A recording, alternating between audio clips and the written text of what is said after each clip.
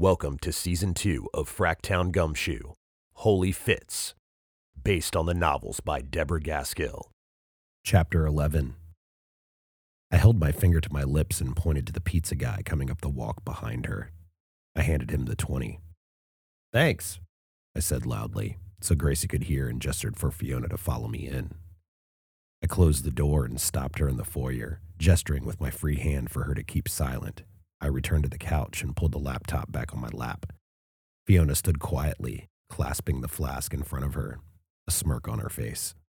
"Nothing's going on, baby. It was just the pizza guy, girl," I said. "What offers are you making to the pizza delivery person?" she demanded. "I heard her say she was going to take you up on an offer. I gave you one chance already, and you're not getting another one. You hear me?" I tried not to look at Fiona, who was probably still smirking. "I don't know what the hell you're talking about, Gracie, honestly." "I swear to God, Niccolo, I leave the country and the first thing I hear is some pizza bimbo saying she's going to take you up on some offer. You son of a bitch, if you're screwing around on me." "Baby, I wouldn't do that, I promise." I turned the laptop around to show her the empty room as Fiona tiptoed out of camera range towards the kitchen. "See? There's nobody here." "Okay, I'm sorry." Gracie calmed down. "Well, it's late, and you want to eat your pizza. I hope that's the first pizza you've had since I've been gone. You're eating healthy, right?" I thought about the Hungarian meat platter I devoured the day she left, and this morning's donuts before we went to St. Matilda's. "Sure, I'm eating healthy." "Well, I love you. I'll check in again real soon, okay?" "Okay, baby. I love you too." The screen went black as the connection ended. I pushed the computer's off button and sighed heavily. Fiona guffawed and pointed at me as I walked into the kitchen. Never in my entire life did I ever think that I'd see a woman holding Nick Fitzhugh by the balls. "Hey, that's not fair. She's my wife." I pulled a couple of shot glasses and paper plates out of the kitchen cabinets and sat them down in front of her. "What do you have in there anyway?" "Bourbon. I haven't changed that much, Fitz." She poured us each a shot. We lifted our glasses in silent salute and tossed the burning liquid back. I wiped the back of my hand across my mouth and sighed. "Damn, that was good." Fiona grimaced as she swallowed. "Yeah, it is." She was silent for a moment. My cell phone shimmied across. "You sure as hell threw away the chance to make me your wife once upon a time." "I couldn't handle a wife who was a crack shot. I have to have some sort of advantage." I helped myself to a slice of pepperoni and mushroom pizza. "Is that the real reason why you ran in the opposite direction all those years ago?" "That was a bad joke. I'm sorry. It ended because I was an asshole. We both know that. I was an asshole and you deserve better. You know, I still have a copy of that story the Times did on us when we got engaged." It was another one of the articles I kept in the manila envelope in my desk drawer. Fiona laughed. "I forgot about that. What's the headline again? Do you remember it?" "Hero cops to tie the knot or some such shit," I said. "If you hadn't saved my life, the announcement would have made it past the society pages." She shrugged. "So what happened to that reporter that you were doing when we broke up?" "Bobby?" I hung my head. Ma and Dad both loved Fiona, as did my brothers and sisters. She fit so easily into our lives, to the point of becoming part of the family's Sunday pasta dinners. She shared an apartment with my sister Kate to save money, although she spent a lot of nights at my place. We started looking at houses in the new Tivoli neighborhood. 3 bedrooms, 1 bath, fenced yard. Her parents wisely weren't sure about me, but we had an October 1st date set and wedding plans were underway. Her dress was ordered, and fittingly, Puccini's was going to make our wedding cake. 6 months into the engagement, I got scared. Fiona was ready to move on from the FPD. She was looking to move to a bigger department, but she understood my need to stay in New Tivoli. Or did she? Maybe it was me. Whatever it was, I met the Fawcettville Times crime reporter, a Harley-riding woman named Bobby, at one of the cop bars after my shift. We got drunk and I went home with her. Bobby hadn't been at the Times for very long and hadn't seen the hero cops tie the knot story. Or did she? Or if she did, she didn't care. I never told Bobby about it either, for whatever cowardly reason. Since our engagement was common knowledge, Fiona was working an opposite shift paired with another senior officer.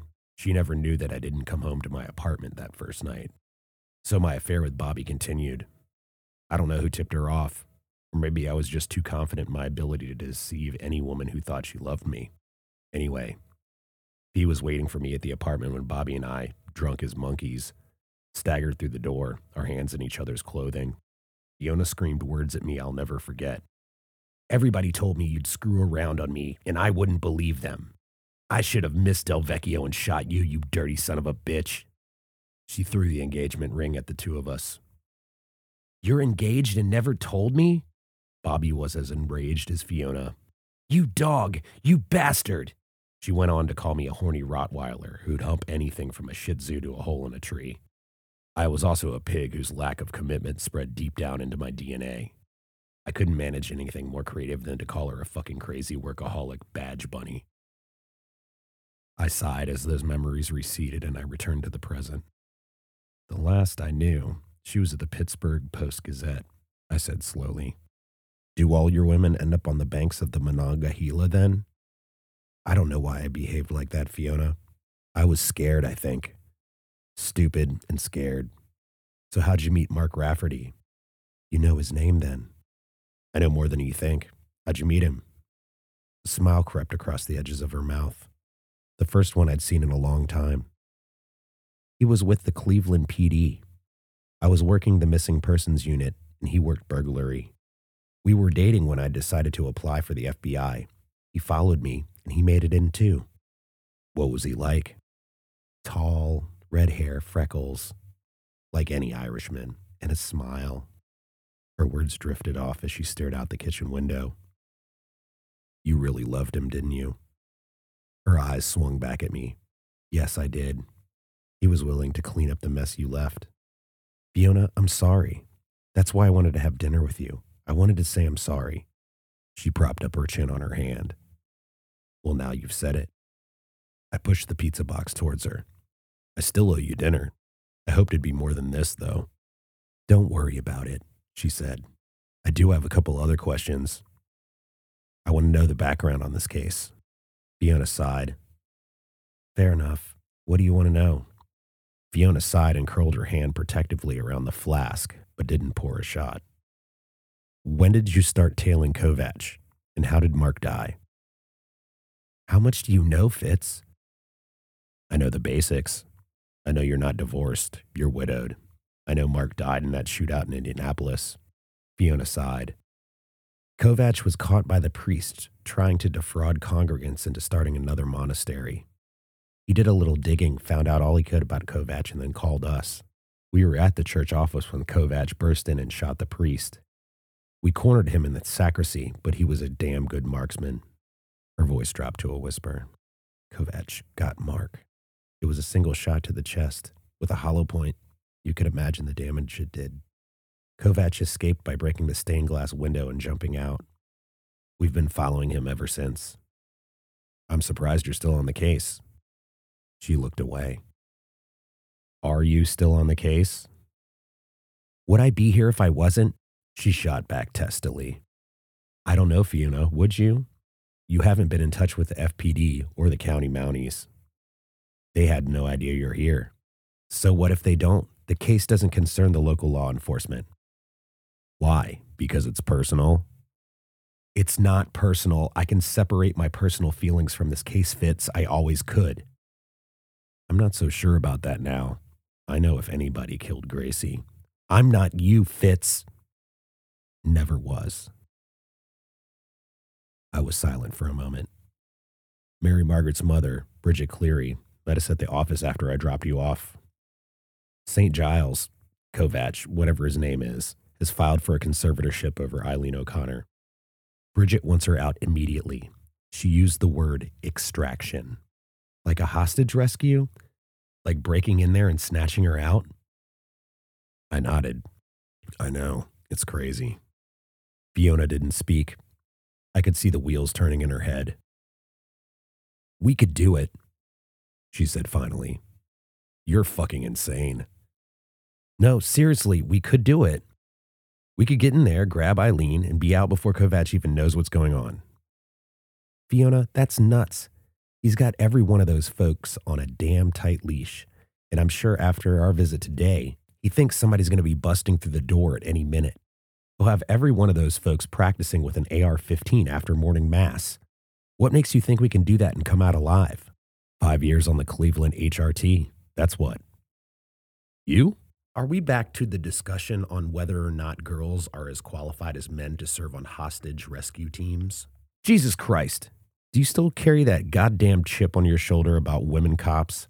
After all these years, when I continually run up against men like you who consistently question my abilities, yes, I do. You didn't think I could do the job the first night I met you. Fiona, that's not true. Yes, it is. From that first fight until the day I shot Del Vecchio, you didn't think I could do the job. I could see it in your face. I save your ass. I'm the sole reason you're walking this earth today. And this is how you thank me? I'm glad we didn't get married after all. No, not at all. I mean, for Christ's sakes, Fiona, I haven't seen you in 20 years. How the hell am I supposed to know what you've done? I wanted to add, and what should I believe? Why do I have to justify anything to you? It's no damn wonder we split up. Hey, I take complete and total responsibility for our breakup. I've said that more than once. I don't think it's too much to ask. I know where you've been and what your professional experience may have been in the 20 years since I saw you last, especially when you push your way into my damn case. Jeff Kovach was my case long before it was ever yours. Jeff Kovach shot and killed your husband. Excuse me for thinking you might have a goddamn agenda here. My cell phone shimmied across the table, buzzing with an incoming call. I didn't recognize the number, but I did see it was a Pittsburgh area code. Excuse me, I said, grabbing the phone and stepping into the kitchen. Hello, this is Nicola Fitzhugh. Mr. Fitzhugh, this is Special Agent in Charge Bill Reisner. I run the Pittsburgh FBI office. I'm returning your call. He sounded like the kind of guy who could make paint peel just by looking at it. Yes, sir. You call in regards to Fiona Rafferty? Yes, sir. I'm not really in a position to talk right now. Is she there with you? Yes, sir. My stomach dropped to my knees. What was he going to tell me? We've been looking for Agent Rafferty for a couple days. She disappeared. You're aware her husband was shot a couple years ago. I made an affirmative noise. I put her on desk duty in financial crimes right after the incident because I was concerned about her emotional state. I kept her there because she's got a real talent for detecting fraud. There was a phone call that came in from someone, we don't know who, and she suddenly had to leave. She filed for vacation days and left that afternoon. Huh? Probably after Mary Margaret called and left her the message about Benedict St. Giles. One of the other female agents dropped by her home after work just to check on her, and she was gone. We have no idea where she went or why, but we are concerned about what she may or may not do. I think I could probably help with that. How about I give you a call back? A hand gently touched my shoulder and I jumped. It was Fiona. How much had she heard? Everything okay? She whispered. It's not Gracie, is it? I covered the phone's face so she couldn't see the number. Everything's fine. One of the local divorce attorneys wants me to take a case, I said. She nodded and returned to the kitchen table. I waited to speak until I saw her sit down at the table and turned to pet Mozart. I'm back, I said. Was that her? Reisner asked cautiously. Yes, like I said. I'll give you a call back here shortly, and you can fill me in. We can discuss the case in a little more detail. Gotcha, Reisner said. This is my cell. Call anytime. Will do. I disconnected the phone. I took a deep breath and returned to the kitchen. The woman I once loved was now more than a stranger. She was very possibly a threat.